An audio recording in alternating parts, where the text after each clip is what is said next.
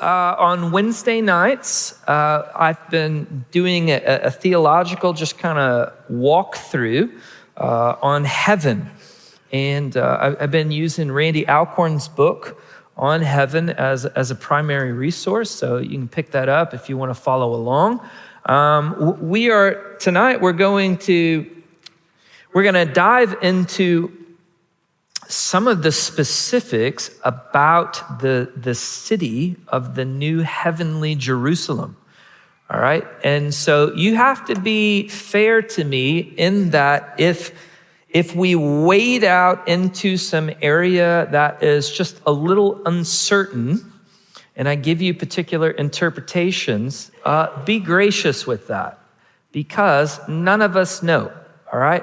And particularly with apocalyptic literature, it's very difficult to figure out when to take things literally and when to take things figuratively and how to apply those.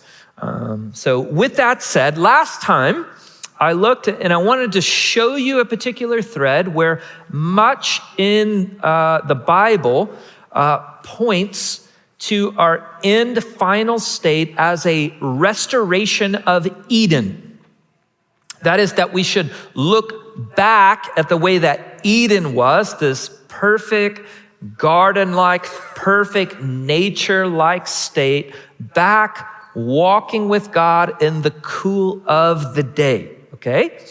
And so we did that last time, but today I want to show you that there's another analogy that the scripture points us to that is actually different than Eden, and it is the fact that we are to look forward to the New Jerusalem as a city, not Eden, but a city. And when we get to Revelation 21 and 22, and we use some of that description, one of the things that I want to press is I think we're supposed to take much of this section on the new city as literal as we can in some instances. And the reason is because there are other spots in the scripture that point us towards the heavenly city, and they are absolutely literal, okay? So in the book of Hebrews, it actually happens a number of times. Listen to Hebrews chapter 11. Listen to 8 through 10. By faith, Abraham, when he was called, he obeyed by going out of a place to which that he had received for an inheritance. And he went out not knowing where he was to go. He's talking about way back in Genesis when God said to Abraham, get up and go to the land that I'm going to show you, right? So Abraham left his home. He left his inheritance there to go to a new land, okay? By faith, he lived as an alien in the land of promise, as a foreign land, dwelling in tents with Isaac and Jacob and fellow heirs of that same promise, for he was looking for the city which has foundations, whose architect and builder is God. Okay, skip down to verses 13 through 15. All these died in faith without receiving the promises, but having seen them and having welcomed them from a distance, and having confessed that they were strangers and exiles on the earth.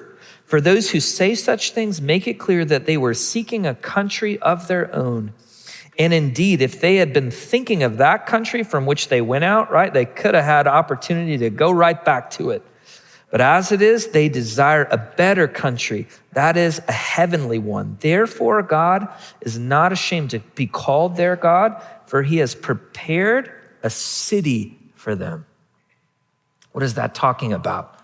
You see, Abraham sojourned the land. It wasn't that they were just getting the land of Israel, but as the author of Hebrews points out here, he's going to point out again in chapter 12, verse 22, and again in 13:14, that Abraham was seeking the heavenly Jerusalem, the city that's going to come down at the end when God makes all things new, when heaven and earth become one. As you dive into the very end of Scripture, Not only are we to picture that the whole new earth has been restored and refreshed, that all of the new earth is like Eden, okay? It is that perfect place again, all right? And for those of you that are very nature-oriented, you're like drinking it up. You're like, I'm going to take walks in the woods, and I'm going to have nature trails, and it's going to be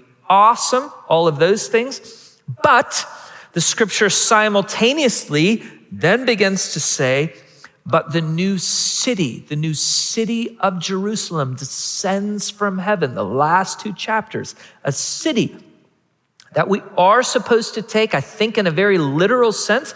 Again, because I told you other spots, and it's not just these spots, there are other spots in scripture that point to this looking for the heavenly city. Okay?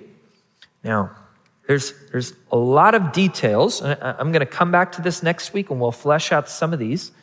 But one of the things, as you begin to get the description of the new city, is we'll begin with its magnificent dimensions. Okay, in Revelation 21, 15, and 16, we are told that an angel measures the city. Okay, and its length and its width are the same. It is a square, but its height is the same also. It is a cube. We will come back to that in just a second. Now, these dimensions are given in very whole numbers, like numbers that you expect in the book of Revelation. So the number that's given here, your Bible, English Bible, probably translates it into miles because you don't know what a stadia is. It's about 600 feet. But it gives the dimension in 12,000 stadia. All right. When we're comprehending what the dimension of that is, right? That is like 1,400 miles. Okay, 1,400 miles. That to grasp, that is 2/3 of the United States. Okay, so when you think of Canada all the way to Mexico and the Appalachian Mountains all the way to California. Okay, that's 1,400 miles. Okay, think of that in a square. Okay, all of that distance as the New Jerusalem comes down. This is the capital city. This is where Jesus reigns, and it is magnificent. Okay, there's lots of vivid descriptions about it. But the first is the massive size of it. Then it also says that the height is the same as well. Now, undoubtedly, this is a pointer, a reminder to, there's only one cube in the whole of Scripture, and that is in the Holy of Holies. Okay? So undoubtedly, the city's dimensions give us an idea. They remind us of the fact that God's presence will be everywhere. There's no temple in it because God is everywhere. We dwell in the Holy of Holies, if you will. Earlier in the book of Revelation, it said you will be a pillar in the temple of God. That's because you're supposed to imagine what it's going to be like for you to be so in God's presence. It's like you're in the Holy of Holies, okay? But the question for commentators and for you as we ponder is, did God construct the Holy of Holies so that it was pointing forward to the New Jerusalem? Or is this just a description backwards, or is this also a description forwards? In other words, are we supposed to take that the city is literally as, wide, as I told you, the Appalachian Mountains to California and Canada to Mexico, this massive city that comes down when God makes all things new, and it is simultaneously that tall? Can you imagine the number of layers on this city? Right? I mean, you can fit billions of people in a city that size. Okay, it's fun to think about. Pastor, I don't know. But I'll tell you this is what I do know. There are a few descriptions. It talks about the gates. There's gonna be 12 gates, 3 on each side. And it says that the nations and the kings, they go out, in and out of the gates.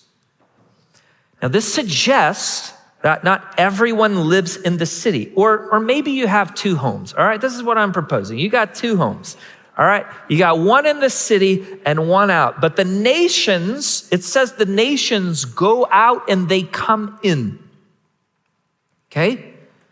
Now, why this is so important, in Revelation 18 or 19, when Babylon, the great city, falls, there is all this lamenting over all the beauty and the good and the trades and the arts and everything that man has accomplished, but he got off track and he began to worship the things of this world instead of God.